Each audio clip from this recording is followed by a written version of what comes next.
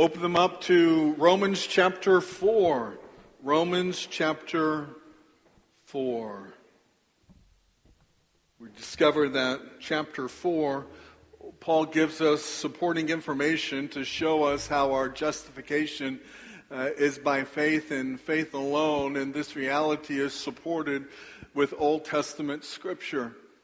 So a couple of weeks ago, the last time that I preached, we talked about how Abraham and David, how they were justified by their faith, not by their works, and that was from verses 1 through 8. This morning, we'll be unpacking verses 9 through 12, and we're going to realize that our justification is by faith, not by rites or rituals or any type of ceremony. And so we begin with Paul's initial question that begins verse number 9, and he says, "Is this blessing then on the circumcised or on the uncircumcised also?" Now the blessing that he's talking about is referring back to the blessed man that he just described from verses 6 through 8. So look back there real fast. Verse 6, "Just as David also speaks of the blessing of the man to whom God credits righteousness apart from works, blessed are those whose lawless deeds have been forgiven and whose sins have been covered. Blessed is the man whose sin the Lord will not take into account." And so the blessed man is the one in whom they have been justified by faith. It's the one who is counted righteous apart from works. It's the one whose sin has been forgiven and covered. It's the one whose sins are no longer counted against them. And so is this blessing of forgiveness available to a few people, or is it available to all people? Or in Paul's words, he says it like this: "Is this blessing then on the circumcised or on the uncircumcised also?" Now, the way that the question is worded in Greek suggests the answer, and that is, this blessedness is for the circumcised and the uncircumcised. This blessedness of forgiveness is available to both Jew and Gentile. Now, most Jews that were in the New Testament times were thoroughly convinced that circumcision was not only a unique mark upon their body that set them apart from everybody else, identifying them as belonging as children of God, but many of them believed that this circumcision was the means by which they became acceptable to God. So many Jews believed that salvation was based upon their obedience to God and being circumcised, and that their eternal security rested in their obedience to that ritual. Circumcision was considered to be so much a mark of God's favor upon them that some Jewish rabbis would even go to the extreme and teach that no circumcised man will ever enter into hell. Such beliefs were so strong in Judaism that many of them were carried over into Christianity by Jewish converts in the early church. Circumcision and obedience to the Mosaic law became such an issue within the early church that there was a special council that was put together. A council made up of apostles and elders. And this council got together and they met in Jerusalem. And you can read about it in Acts chapter 15. After much debate within the council, they reached a unanimous decision. And in a letter sent out to Gentile churches, they made it known that obedience to Mosaic ritual, or specifically even circumcision, was not necessary in order to receive salvation. Circumcision never saved a Jewish person, and it could never save a Gentile one. Remember back to chapter 2, that's the point that Paul was trying to make. Look back at chapter 2, just two verses. Look at verses 28 and 29. He says, "For he is not a Jew who is one outwardly, nor is circumcision that which is outward in the flesh. But he is a Jew who is one inwardly, and circumcision is that which is of the heart, by the Spirit, not by the letter, and his praise is not from men, but from God." And I'm going to go back to chapter 4. Right? So in response to this, Paul turns once again to the life of Abraham. Abraham's experience illustrates this truth. Therefore, Paul repeats the scriptural declaration that Abraham was declared righteous on the basis of his faith. Verse 9 continues, and he says, "For we say, faith was credited to Abraham as righteousness." So Abraham was counted righteous when he believed. His faith was credited for righteousness. The word credited means to reckon, to count, to deposit. That word means to put towards one's account. It means to impute unto someone else.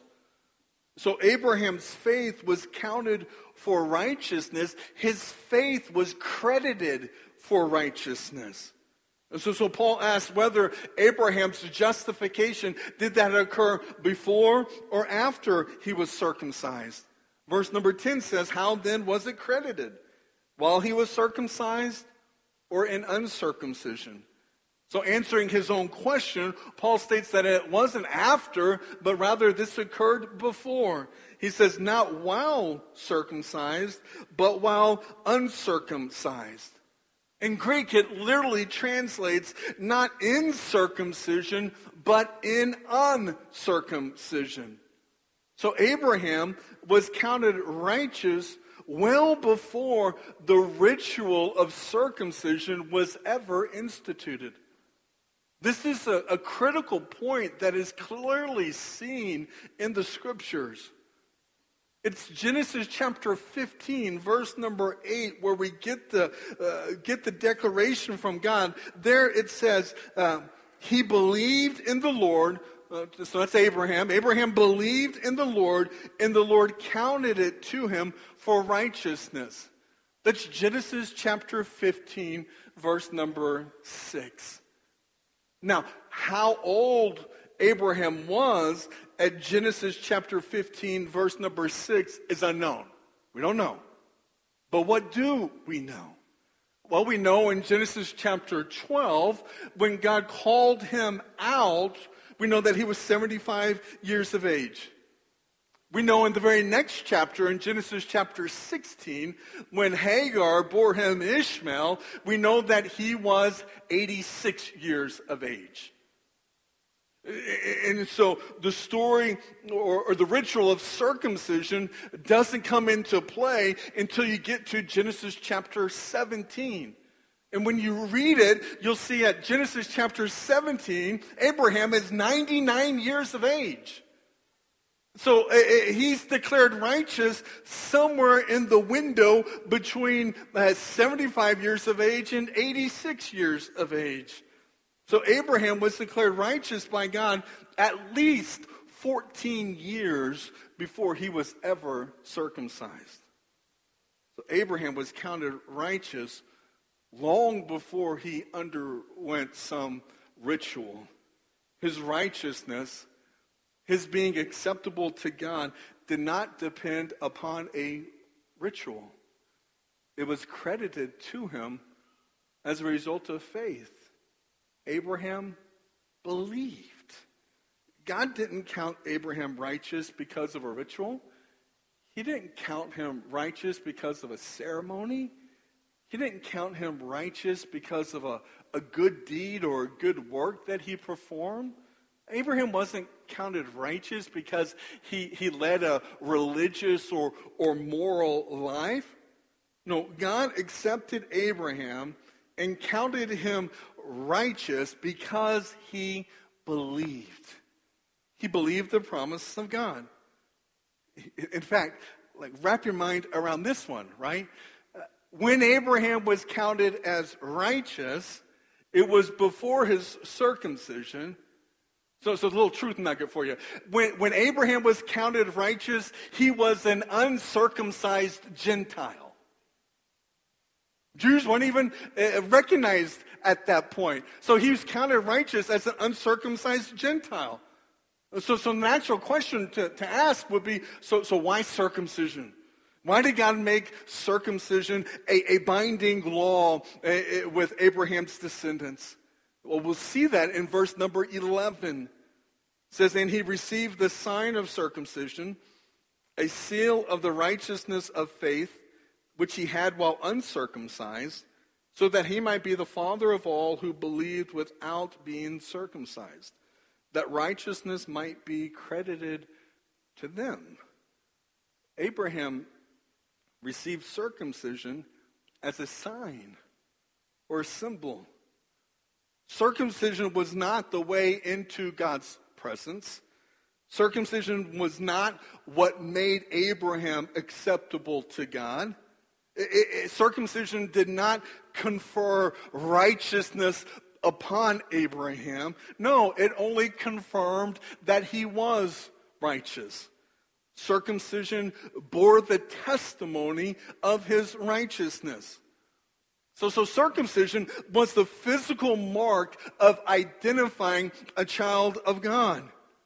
And even under the new covenant, when Paul is addressing this, Paul has no objection to an individual being circumcised as long as they recognize the sign to which that circumcision is to point.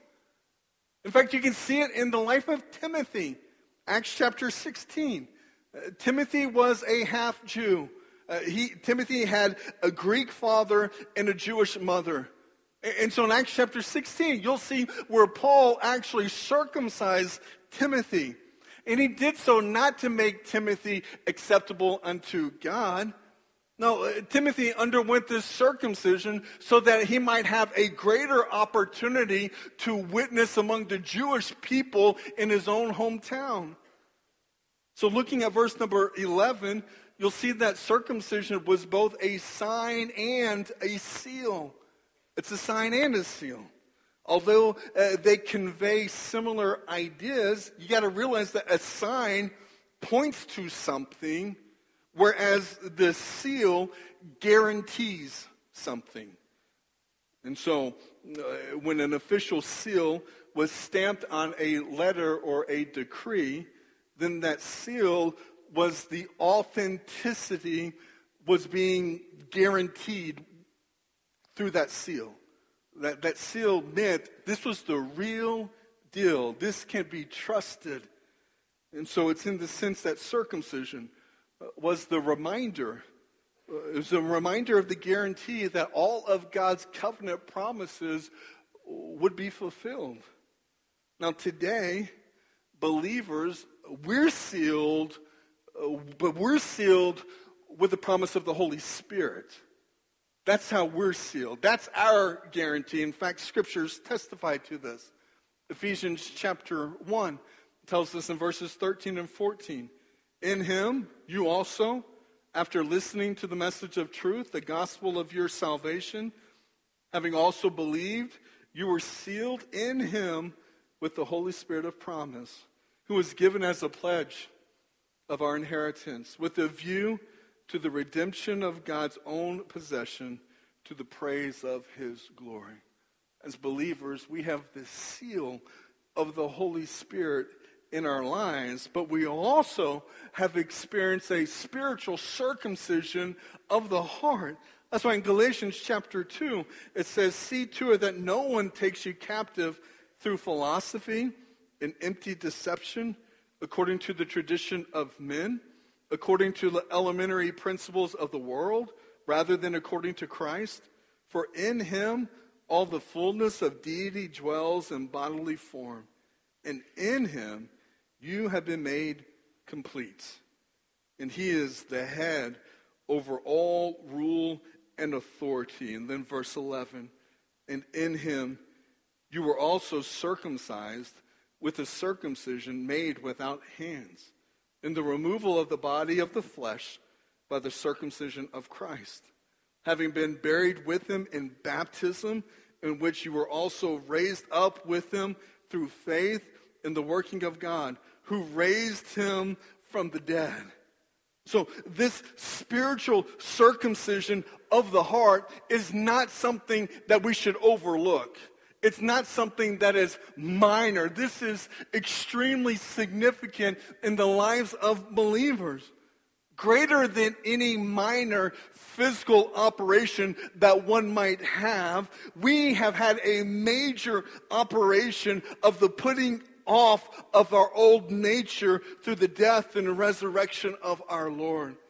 And that spiritual circumcision is what changes our lives. It changes our motives. It changes our desires, because we're no longer operating under that old sinful nature. We have the seal of the Holy Spirit and that working of the Holy Spirit in our lives that changes who we are and what we desire to do. So today, the sign of this spiritual reality, we already talked about the seal, and the seal is that of the Holy Spirit. But today, the sign of this spiritual reality is seen in baptism. And how beautiful that we got to witness that this morning. As they were baptized, make you know that their baptism did not save them. It's a reality of what's already happened and transpired in their lives. Baptism did not make them a believer. It revealed unto the world the fact that they believe. Baptism is like a wedding ring. It is an outward symbol of the commitment that we make with our hearts for life, pledging ourselves unto someone else. So that's what we got to behold even today. And in a similar way that baptism symbolizes the death and resurrection with Jesus, there's also communion that the church partakes of. And communion symbolizes his redemptive act on our behalf. And we're to remember and to reflect upon that until he returns. And so neither baptism nor communion have any power in and of themselves. They don't. But both baptism and communion are outward demonstrations or reminders of the salvation that can be found in and through Jesus Christ. And so for the believer, communion is a collective or a corporate sign of our relationship with Jesus, whereas baptism is the individual sign of that relationship. Side note, contrary to what many churches might teach today, infant baptism does not correspond to the circumcision of Jewish male infants. Even if it did, infant baptism would no more secure one's salvation than circumcision would.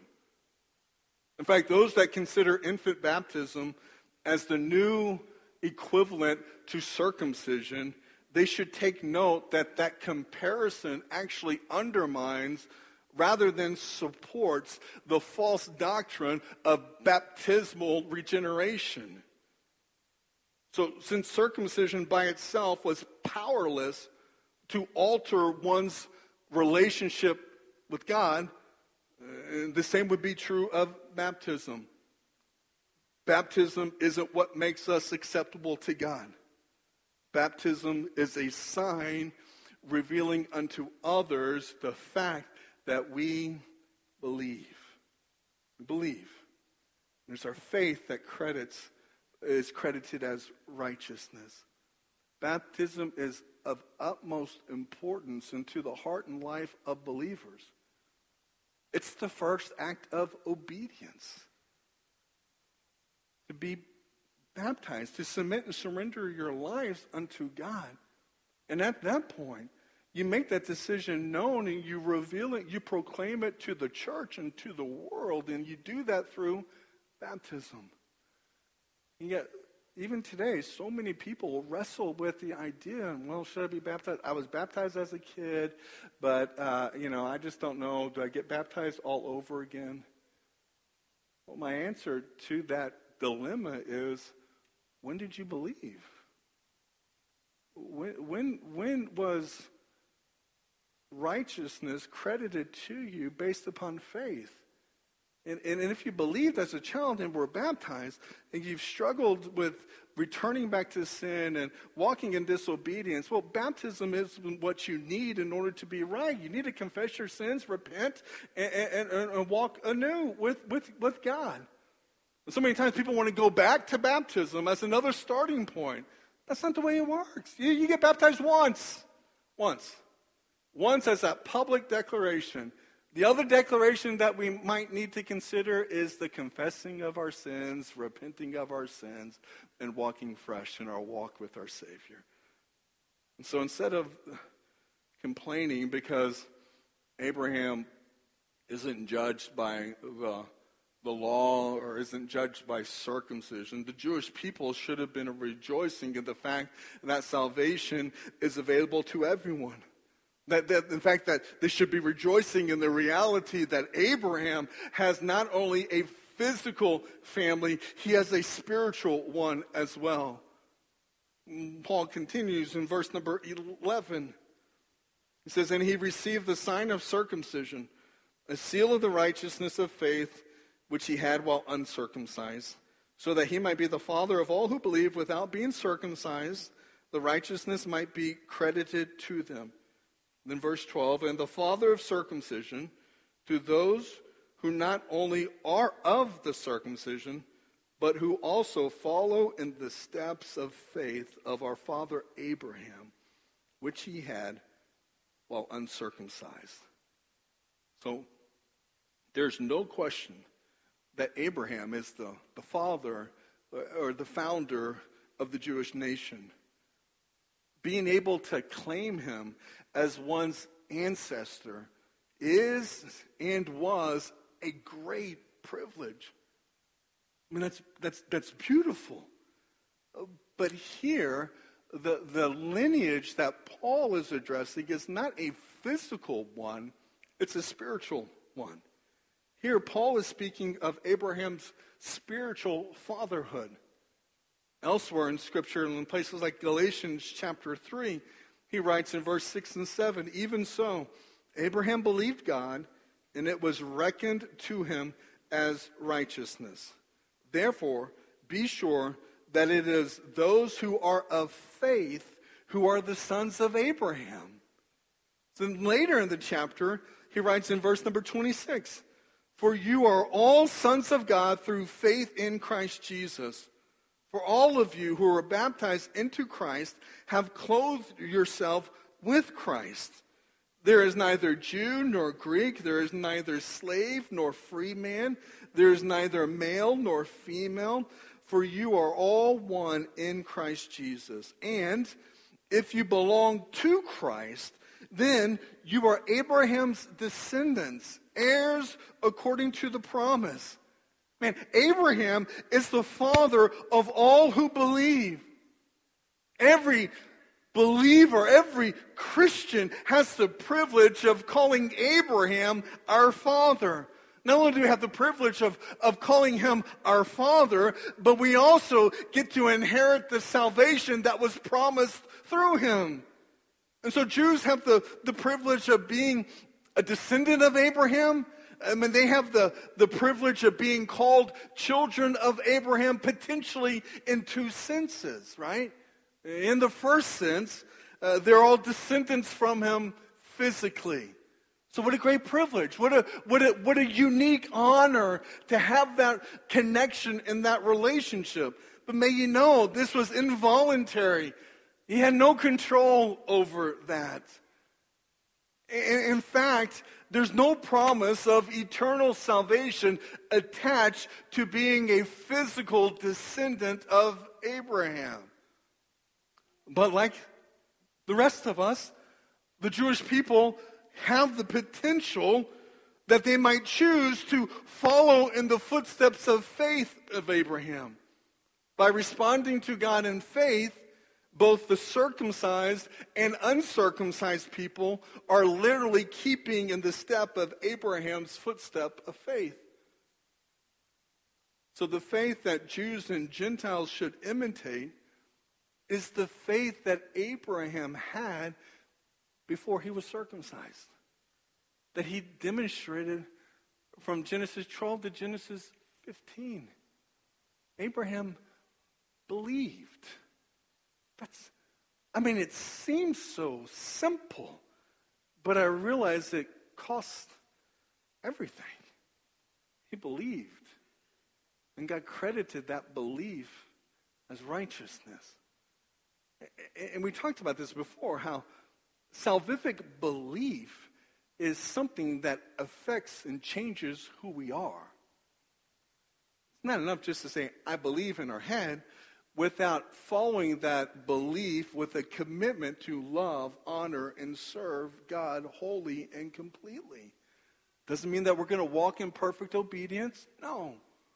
But it does mean that we've had a circumcision of the heart and that old nature has been removed. We have the seal of the Holy Spirit.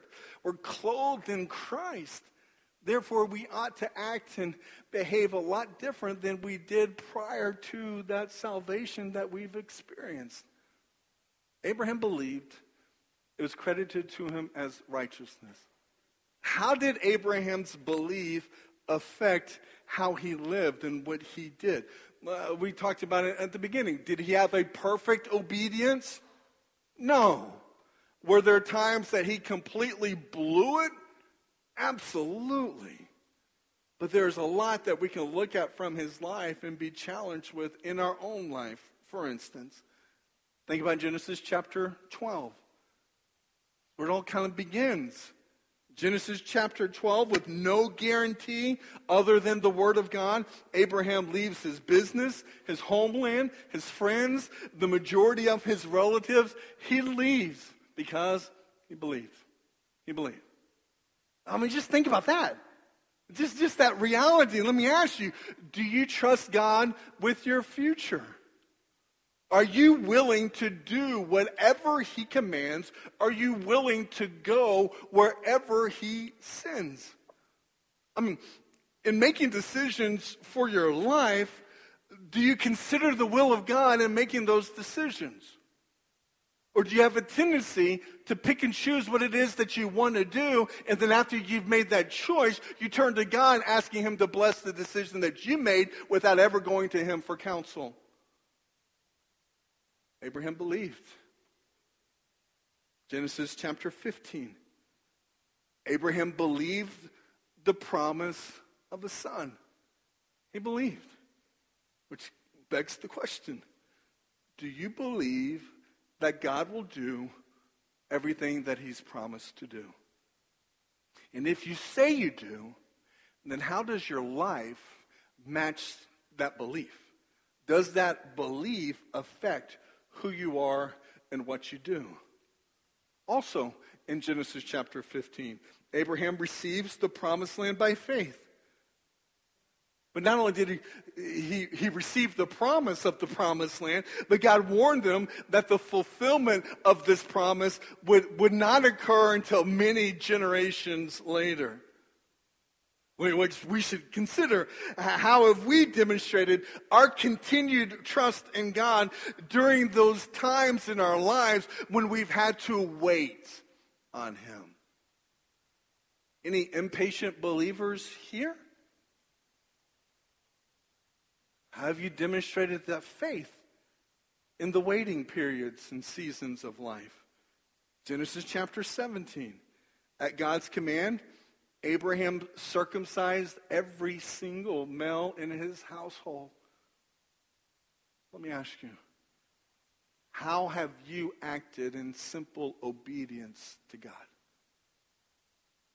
What has he called you to do? Genesis chapter 20.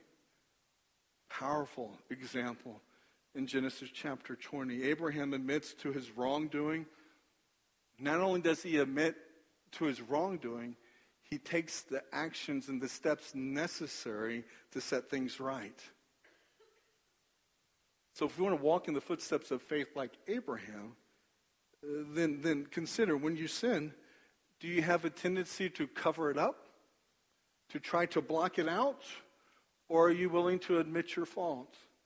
And if you're willing to admit your fault, which is the proper response, right? Are you willing to follow that up and to, with that apology, offer any type of restitution that would be necessary in order to set things right? In Genesis chapter 22, powerful example when Abraham was preparing to sacrifice his son Isaac. Just think about that as an example. And how have you demonstrated in your own life that nothing or no one will come in between your relationship with our Heavenly Father? Is He supreme in your life? Is the greatest relationship you have being focused and devoted unto God? If not, we have a problem. If He doesn't have all of us, then we're giving our loyalty and our attention to things in competition with God. And that's not healthy. It's not right. Christ gave Himself wholly and completely on our behalf. The only appropriate response to make in response to what Jesus has done for us is to submit and surrender our lives unto Him and to walk in faithful obedience to His word and to His will. My fear is we now live in a culture or in a time where there's just not that much emphasis placed upon the obedience unto God. And as though churches, I'll speak to the Western church, it's that the Western church has gotten soft over the years. Distracted. Maybe even caught up in matters that really we shouldn't even be involved in. What do we need to be about doing? Proclaim the gospel. Witnessing to the lost. Serving God and serving one another with all that we have and all that we are. This past week, I was even reading some statistics that have just been released. Maybe you've seen it. We have statistics. The most current is in respect to 2019. In 2019, the Protestant churches in America, we actually had more churches close in 2019 than we did have new church starts for that year. More churches closed than we had church starts. In 2019, I can only imagine what statistics will reveal about 2020. But in 2019, think about it. 4,500 churches, Protestant churches across the nation closed. 4,500. And that's a big number. 375 a month. 87 churches every single week, on average, in 2019, closed their doors. I mean, that's probably a reflection of where we are as a nation. The awful decisions that are being made and directions that are being taken as a nation. But as a church, oh, come on.